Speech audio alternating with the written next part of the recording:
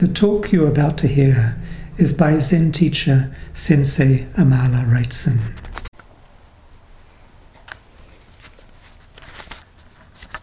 It's the fourth day of our summer 7-day session, 13th of January 2019, and we're going to just continue with the chapter on questioning in The Faith to Doubt by Stephen Batchelor. So Stephen Batchelor is married to Martine Batchelor and has written many books,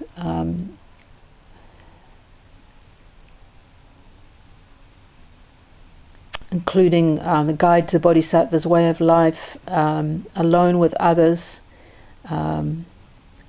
a guidebook to Tibet, and a history of Buddhism in the West, another one called Living with the Devil, about evil in Buddhism, a very fine writer.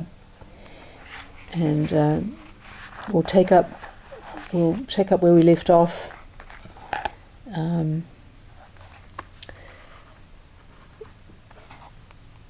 Just picking out pieces of the chapter which could be helpful to us in our questioning.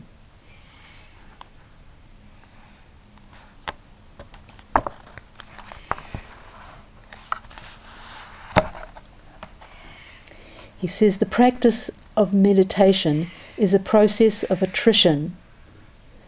The mind has a seemingly infinite capacity for chatter. I'm sure people can relate to that.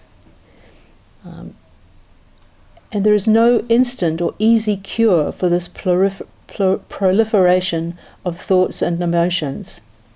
Only the patient continuity of meditation, what the Chinese master Xu Yun calls a long enduring mind, can finally wear it down. This process is echoed in Lao Tzu's words. What is of all things most yielding can overwhelm that which is of all things most hard. Water is that which is most yielding, rock that which is most hard. The patient, unhurried yet continuous flow of water can wear down even the most resistant and stubborn rock. And it's this very image that we can apply in our meditation, as our Zen. Patient, unhurried yet continuous flow.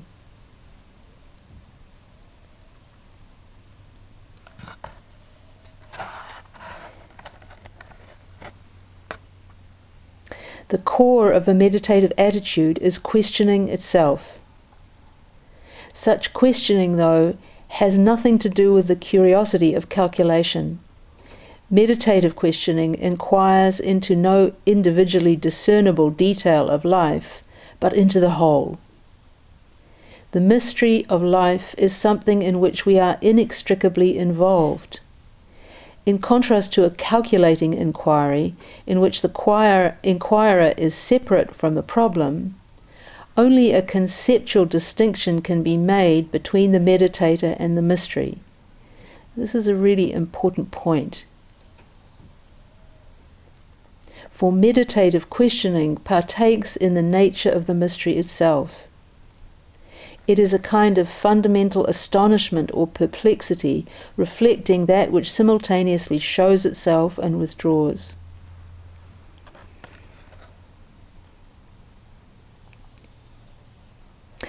Actually, this inquiry, our questioning, is an aspect of what he calls here the mystery. We can also understand it as being proof of our Buddha nature.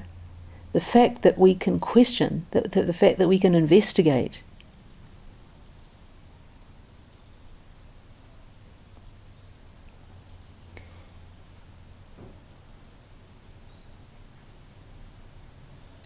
A French philosopher and artist, Gabriel Marcel, who says, "A problem is something which I meet, which I find complete before me, but which I can therefore lay siege to and reduce. But a mystery is something in which I am myself involved, and it can therefore only be thought of as a sphere where the distinction between what is in me and what is before me loses its meaning and initial validity. A genuine problem is subject to an appropriate technique by the exercise of which it is defined, whereas a mystery, by definition, transcends every conceivable technique. When we're working on a koan, we are both the subject and the object of the inquiry. And this is how it works its magic. It brings these two things that we think of as being separate together.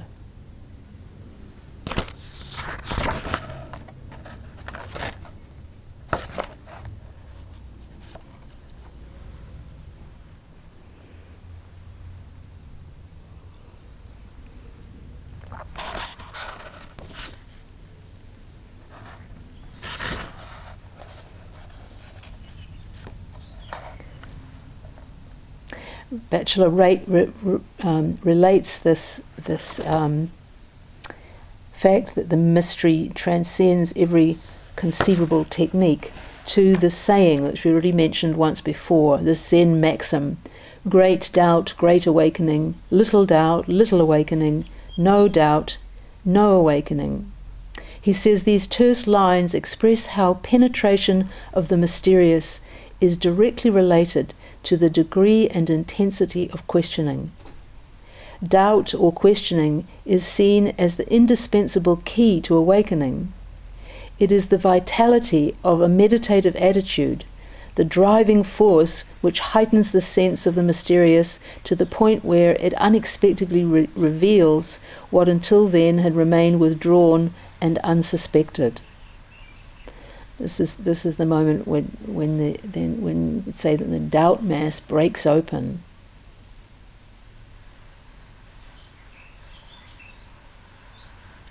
There is a kind of unknowing present in meditative questioning, which is quite different from that found in the Buddhist idea of ignorance.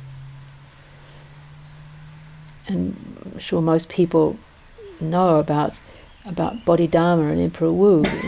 Bodhidharma was asked, "Who are you?" And he replied, "I don't know." This not knowing is highly valued throughout Zen history.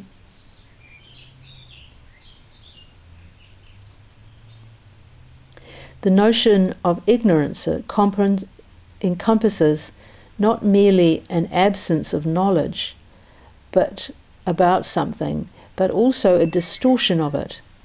In ignorance, things appear in a way in which they do not exist. There is also a clinging and grasping involved, which solidifies the distortion and sets it up as something real and secure.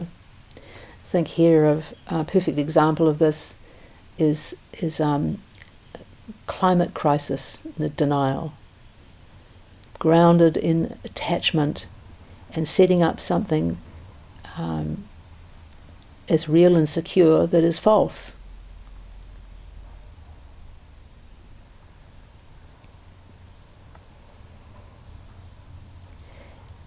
Meditative unknowing is free from such grasping and distortion. Instead of clinging, it lets go. Instead of insisting that things exist in a certain way, it accepts their mysteriousness. Such unknowing loosens our hold on the immutability of the familiar. It is simple and relaxed. It retains a naive, childlike openness. Such unknowing loosens our hold on the immutability of the familiar. I think here of another Zen maxim.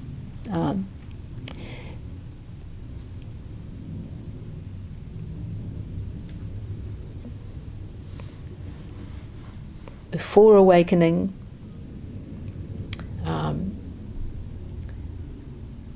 before coming to the way, mountains were mountains and rivers were rivers. After entering the way, mountains were not mountains, rivers were not rivers. But after realizing the way, mountains were mountains and rivers were rivers. The familiar can become unfamiliar when we take up practice, and we have to rediscover its truth, the truth of things that we see. Suddenly we question everything, and then there needs to be a kind of return to ordinariness after that questioning arises.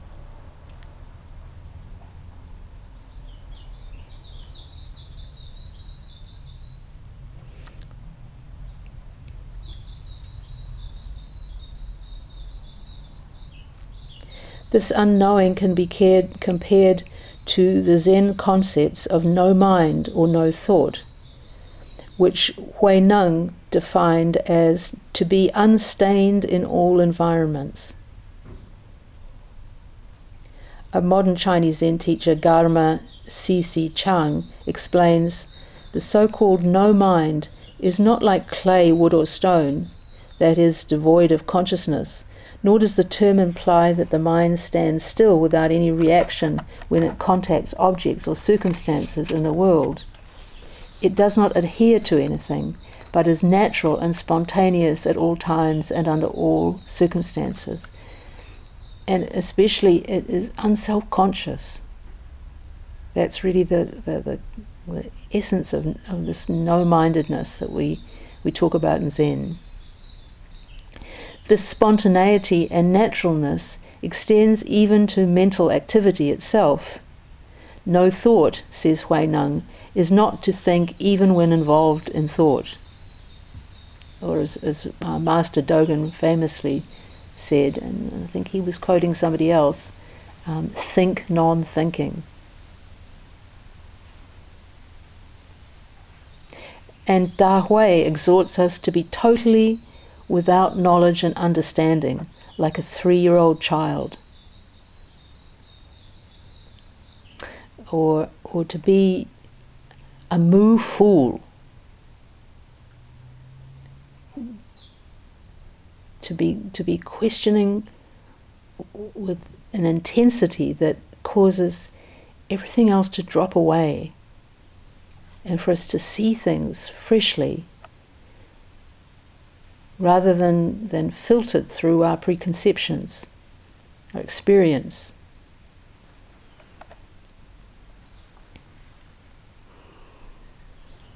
Earlier in Sesshin, somebody was talking about remembering that experience that as a child that you can have of waking up and not knowing where you are, or even maybe who you are. Kind of that moment before the discriminating mind kicks in. And actually that moment is still available to us as adults. It's just much harder to access.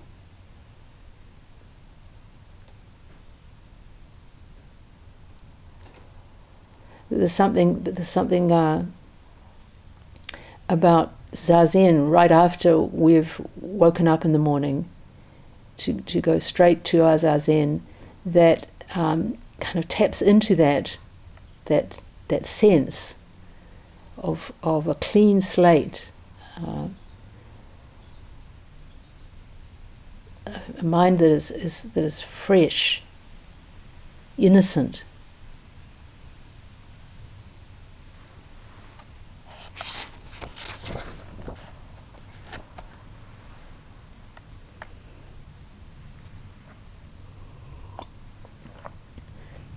A meditative attitude is eternally prepared to wait. Freed from any pretensions of knowing, nothing in particular is expected to happen.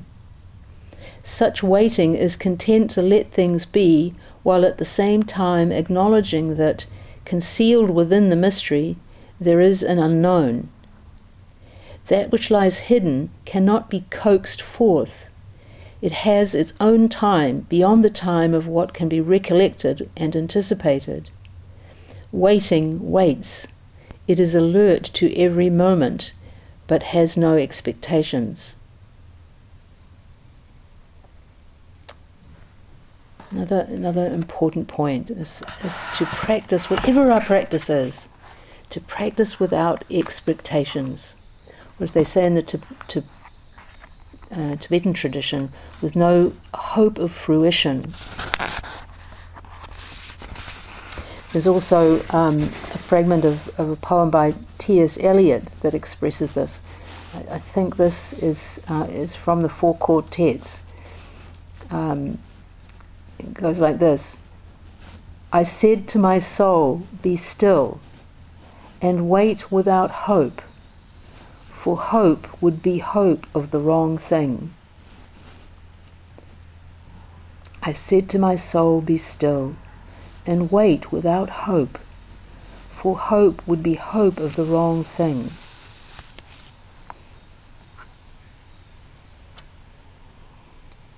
Our true nature, whatever we imagine it to be, it's not that.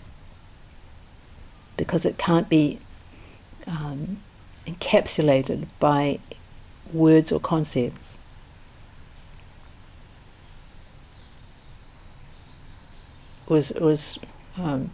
Roshi is fond of saying, it's not what you think.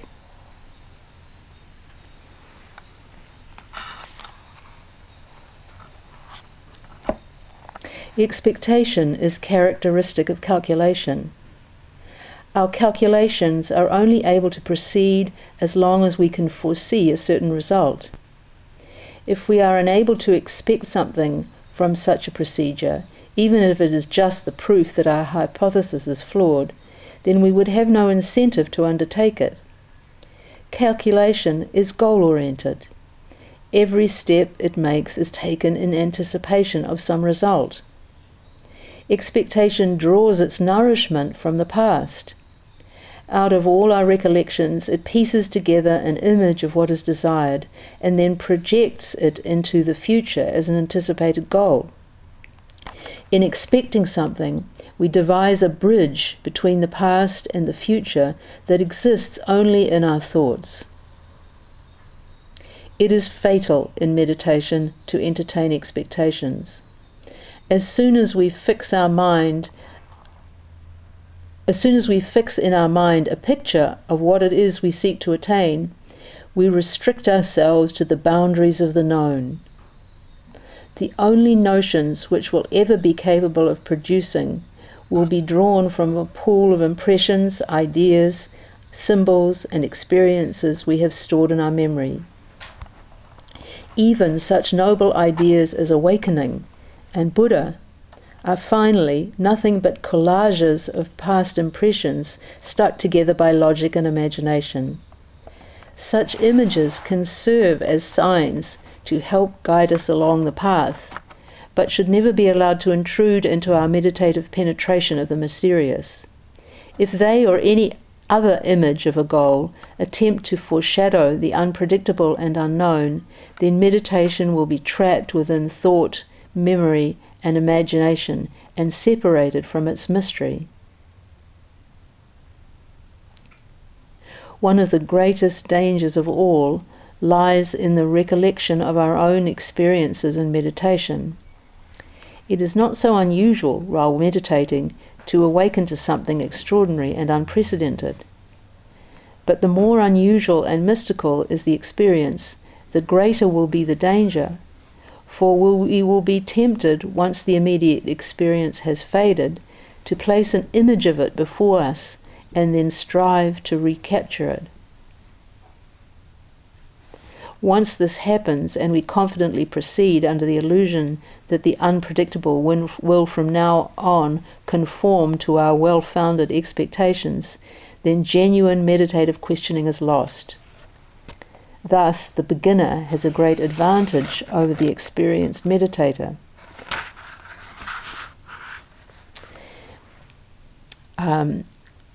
Often it's a person's second sesshin or one after that is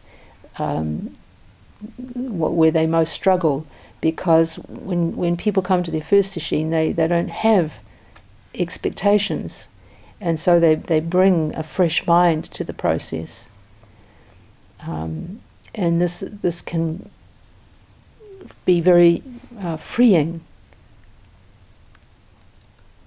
Once we have expectations, then we're setting ourselves up for struggle in different ways. But here he's talking particularly about experiences we have in our meditation. Could be getting a taste of what a quiet mind is like. And then after that tip of the tongue taste, we do everything, and this may be quite will have degrees of consciousness or unconsciousness, but we are striving to get back to that place of stillness, expansiveness. And sometimes people will struggle for years trying to get back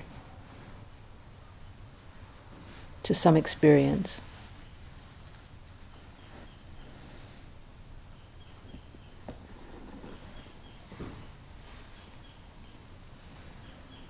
With no idea or picture of what might happen, we simply have to wait. No amount of experience can predict the ways in which the mysterious will unfold. In waiting, as with unknowing, we cannot resort to our stores of accumulated knowledge, but in leaving them behind, we enter not a state of blank indifference, but one of vivid, unprejudiced questioning.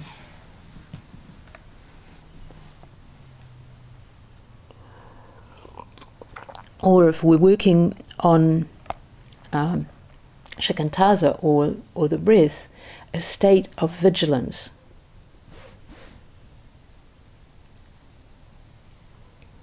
Not waiting for something. This is the point he's making here. But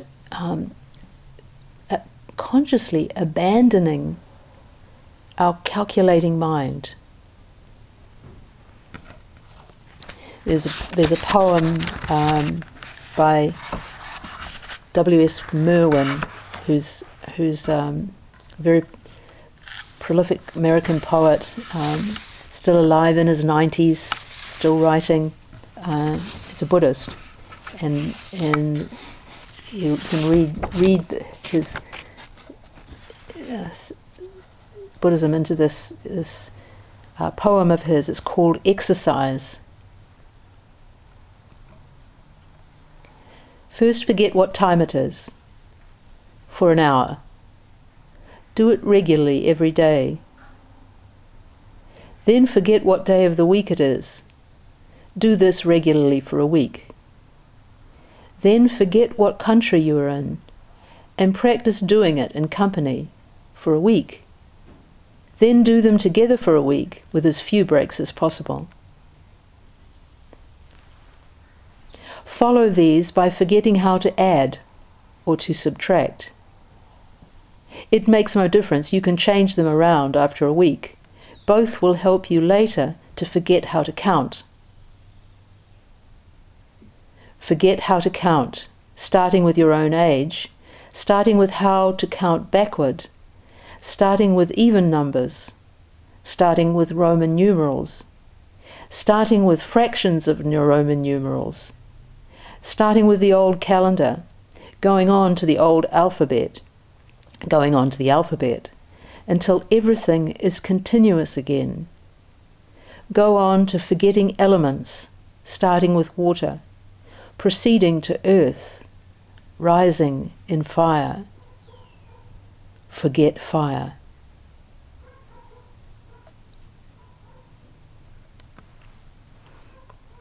Forget how to count. This is something that we can get into in sesshin. Counting how far through the round we are, how far through the day.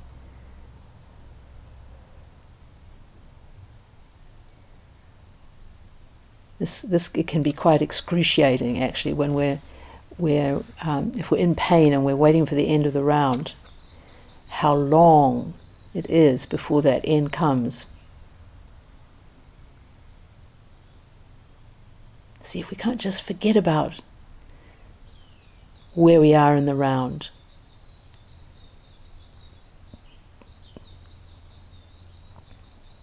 One of the reasons why the bells are different at the beginning of a round and at the end of a round is so that people are signaled which it is, because we can get so involved in the practice that we're no longer holding that in mind. But the bells tell us. The bells, the whole structure of Sesshin that we set up is, in a sense, to allow us to forget about time and space. We don't have to think about what comes next.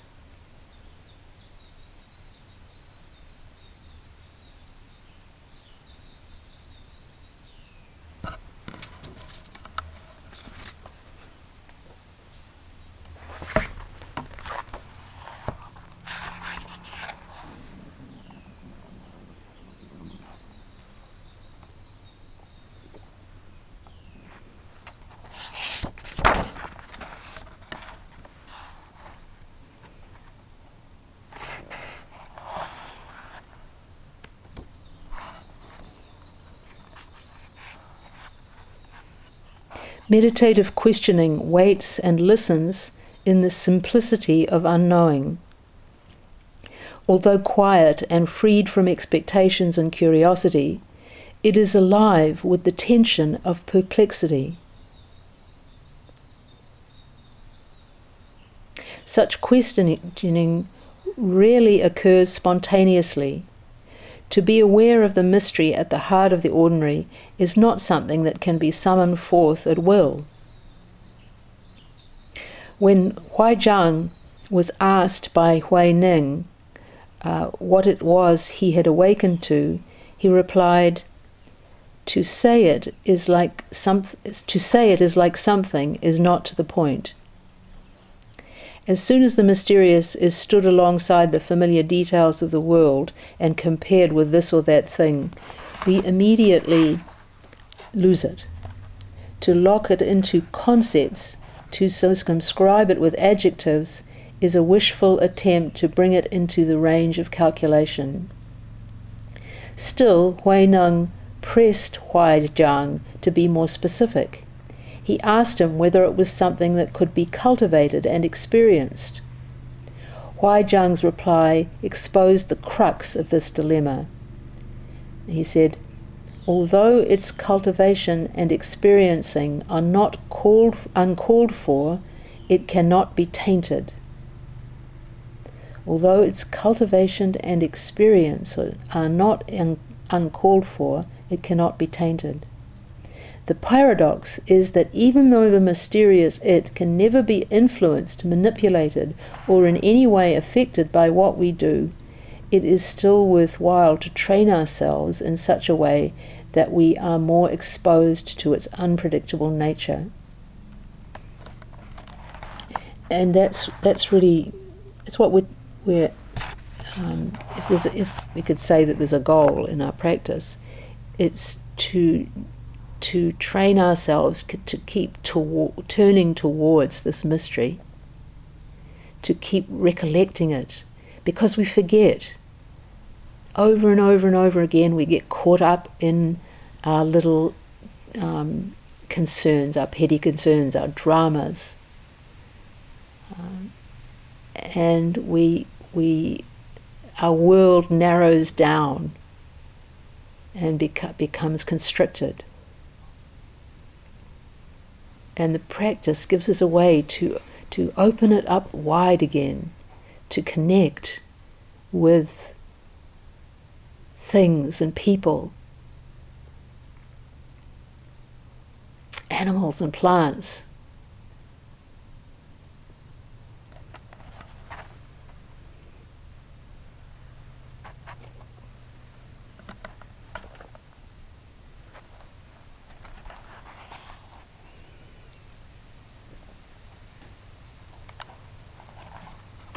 Batchelor goes on to talk about how about the koans and how they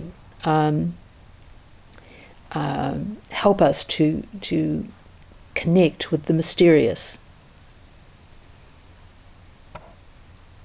And this word koan, of course, means public case, like a legal precedent, a case that can be studied to reveal truth.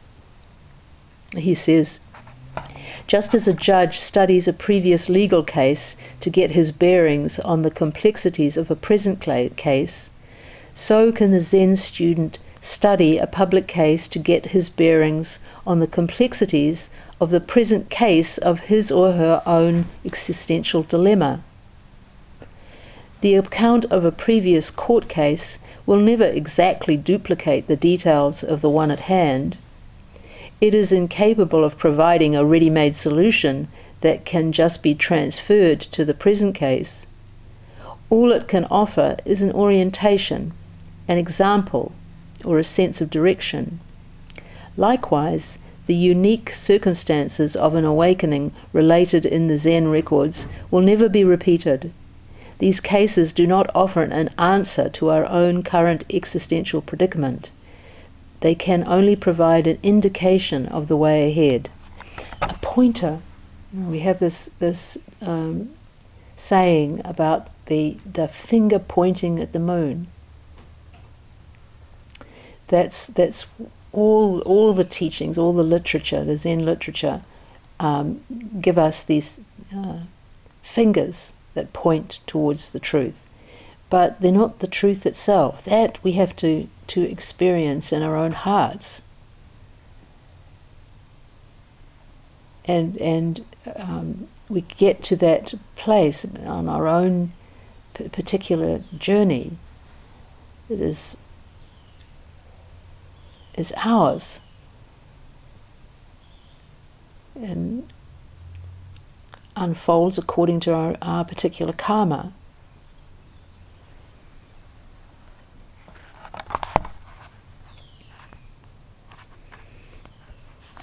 Well, I think we'll stop there with the faith to doubt and turn to another text just to kind of balance things out. We've been talking a lot about questioning. And so I wanted to just turn to a book called Illuminating Silence by Master Sheng Yen, where he talks about shikantaza, or as it's called in Chinese, mo jiao, or silent illumination. And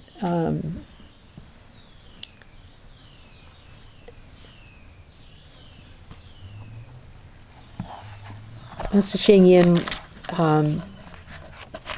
he teaches that this in a series of 3 stages, which is different from most of the ways that this practice is taught. But I've certainly found it a helpful way of approaching this practice, which is so subtle and often quite hard to grasp. And so I think this approach, people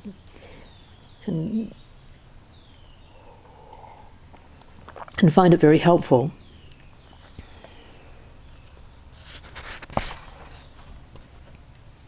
So he summarizes the first level by saying, pay attention only to yourself sitting.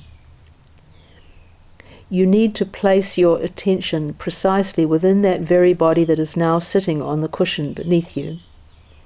It is important to have a feeling of the totality of that body's experiencing. We do not focus on particular parts, the hands, the feet, face, the nose, or the posture as such, nor especially on the breathing, nor on the location of the breathing sensation, but on the total integrated awareness of bodily presence. To do this, you must be relaxed, yet at the same time alert. Be sure that your posture is completely correct in one of the orthodox styles of sitting.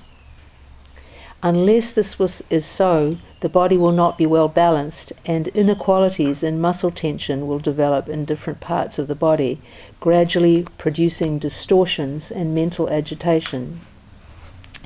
This is an important reminder that we have to be very careful about a posture when doing any form of meditation for extended periods, because it needs to be sustainable and not setting up tensions and imbalances that will kind of sabotage the process. So when he says here about orthodox styles of sitting, he doesn't mean that we all have to sit in full lotus, but we do have to find a posture in which we can be aligned, correctly aligned, comfortably upright. Otherwise we won't be able to sustain the practice through hours and hours and hours of sitting over days and weeks and months.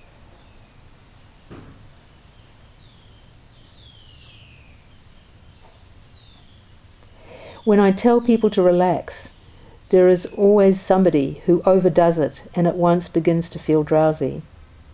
On the other hand, when I tell people not to be lazy, there is always someone who tenses up his body and mind until he begins to wonder why he feels stressed. It is vital, therefore, to find a point of balance between relaxation and alertness. As I have said before, it is like catching a feather on a fan. It takes a certain alertness and discernment. We need to kind of check in with ourselves, test the waters periodically, just to make sure that we're not veering into excessive tension, overwrougtness, or on the other hand, sliding into laziness, as he calls it here, dullness. And I think it's fair to say that in Shikantaza the danger is more weighted onto the side of slipping into dullness. And it can be quite a pleasant dullness, a peaceful, quiet, even blissful dullness, but dullness nevertheless. And with the koan practice, the weight is a little bit more on the other side. The danger, the more prominent danger there, is to become too tense. And that's counterproductive too.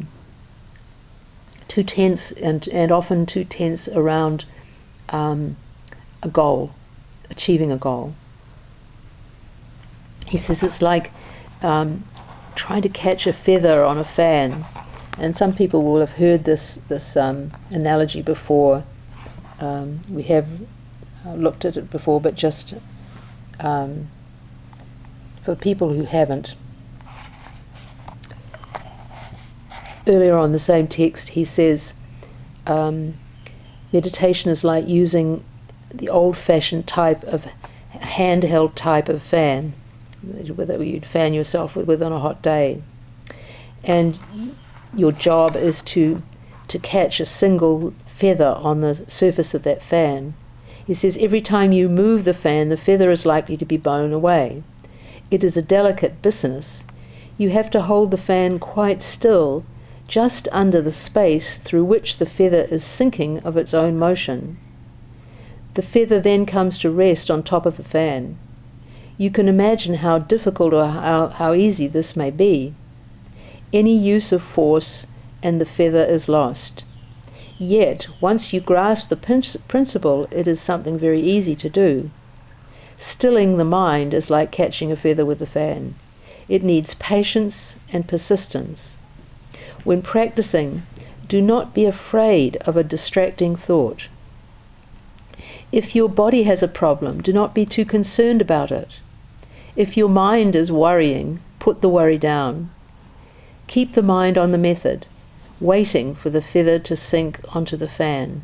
So again, this waiting without an expectation that your wait will come to an end at a certain point. Supposing you are in a very good situation, no distractions, no wandering thoughts. Whatever you do, never congratulate yourself. Away goes the feather at once. So don't be happy. Do not think how successful you are. Just observe the situation without movement towards or away. If the mind moves, wandering thoughts begin. He's kind of joking here, I think, when he says, don't be happy. But not to attach to our happiness, not to draw conclusions from our pleasant state that we're in right now.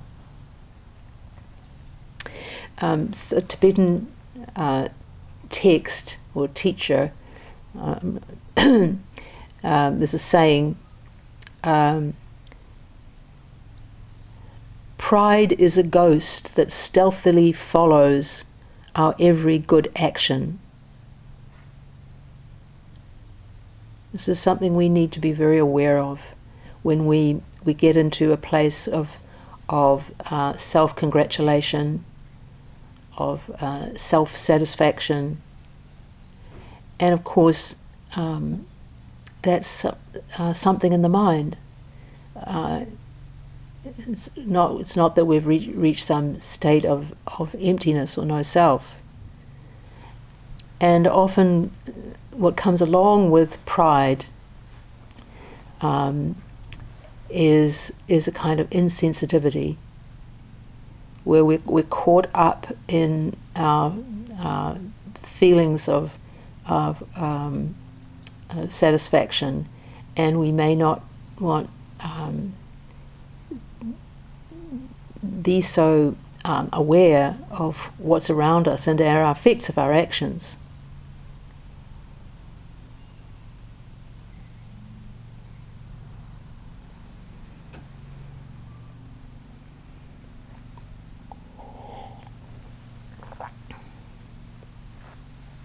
May find ourselves in different ways at odds with others when we get caught up in pride, because we think we're somehow a special case.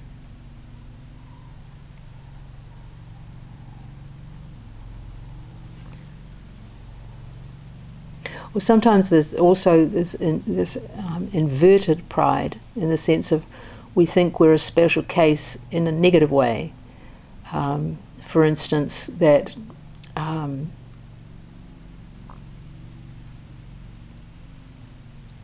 everybody else has the Buddha nature and can realize their true nature, except me, because I'm hopeless, a lost cause. It's also a kind of pride as well.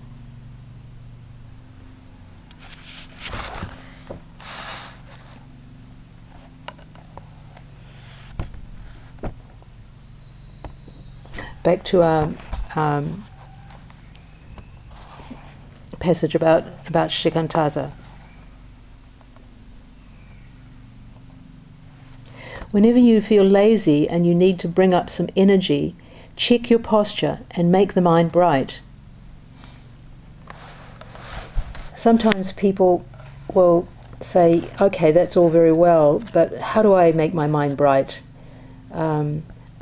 What if I'm just sort of mentally putting that idea of a bright mind in my head, rather than actually making it bright? We're sort of telling ourselves that it's bright when it isn't. I think we can get some sense of what Master Sheng Yen is meaning here, if we think about if it was the middle of the night and we were alone in the house, we're lying in bed, and we hear the front door of the house opening, and you're not expecting anybody to come home at that point. If you heard that, it's likely you would instantly be wide awake and very alert.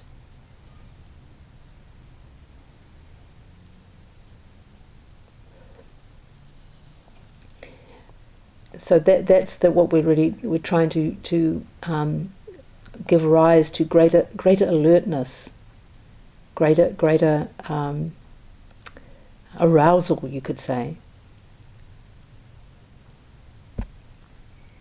arousal but without tension.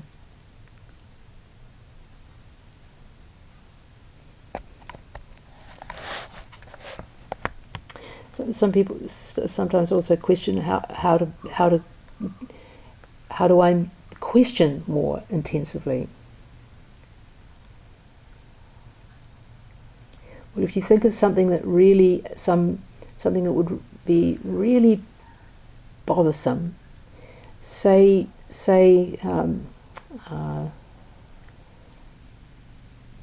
one of your children does something that's very, very extreme. Raji Kapleau once gave the example of, what if you came home and found that your child had killed the family pet? That would send you into a questioning. Why has he done this? What is going on?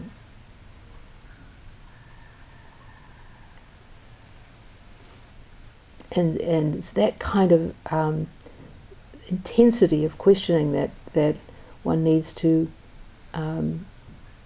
arouse in working with a koan. What is it? I know it's right here. It's right. It's my birthright. It's the nature of existence. Why don't I know what it is? Why isn't it something that's active in my life?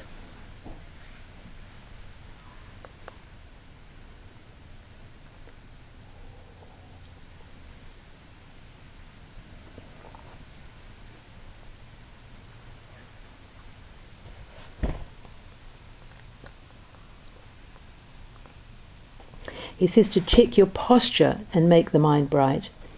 Our physical attitude can help to reinforce that sense of vigilance or attention. To be sitting to attention, like a cat watching a mouse hole. And it's a good example, a cat, because it's both extremely alert and relaxed, at ease. It couldn't sit there for a long time watching that mouse hole if it was all tense. It just wouldn't be sustainable.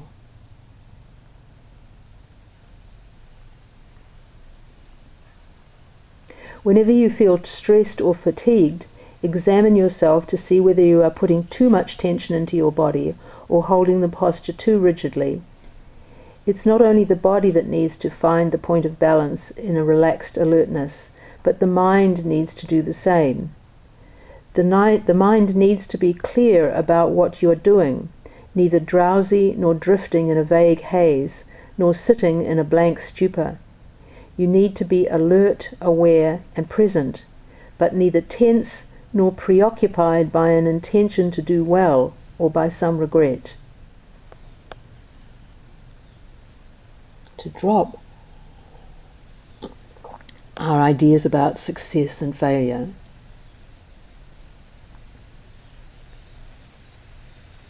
They're ideas, and they just get in the way.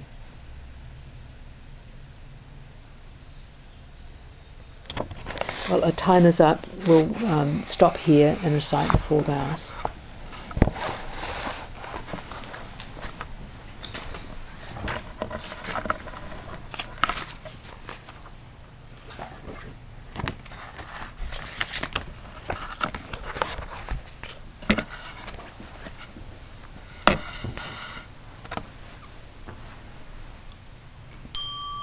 All beings without number, I vow to liberate endless blind passions. I vow to uproot dharma gates beyond measure.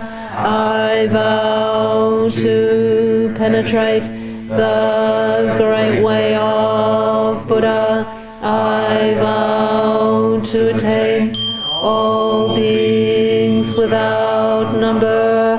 I vow to liberate endless blind passions. I vow to uproot Dharma gates beyond measure. I vow to penetrate the great way of Buddha.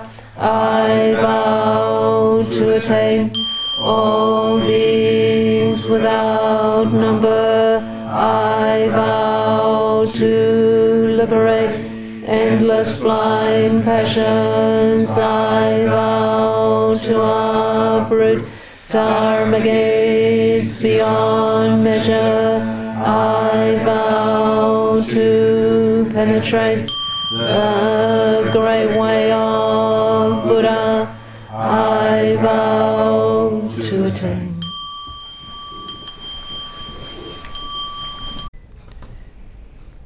The teaching you have received is offered freely. If you would like to make a donation to support the continuation of this podcast service or learn more about practice opportunities at the Auckland Zen Centre, please visit www.aucklandzen.org.nz.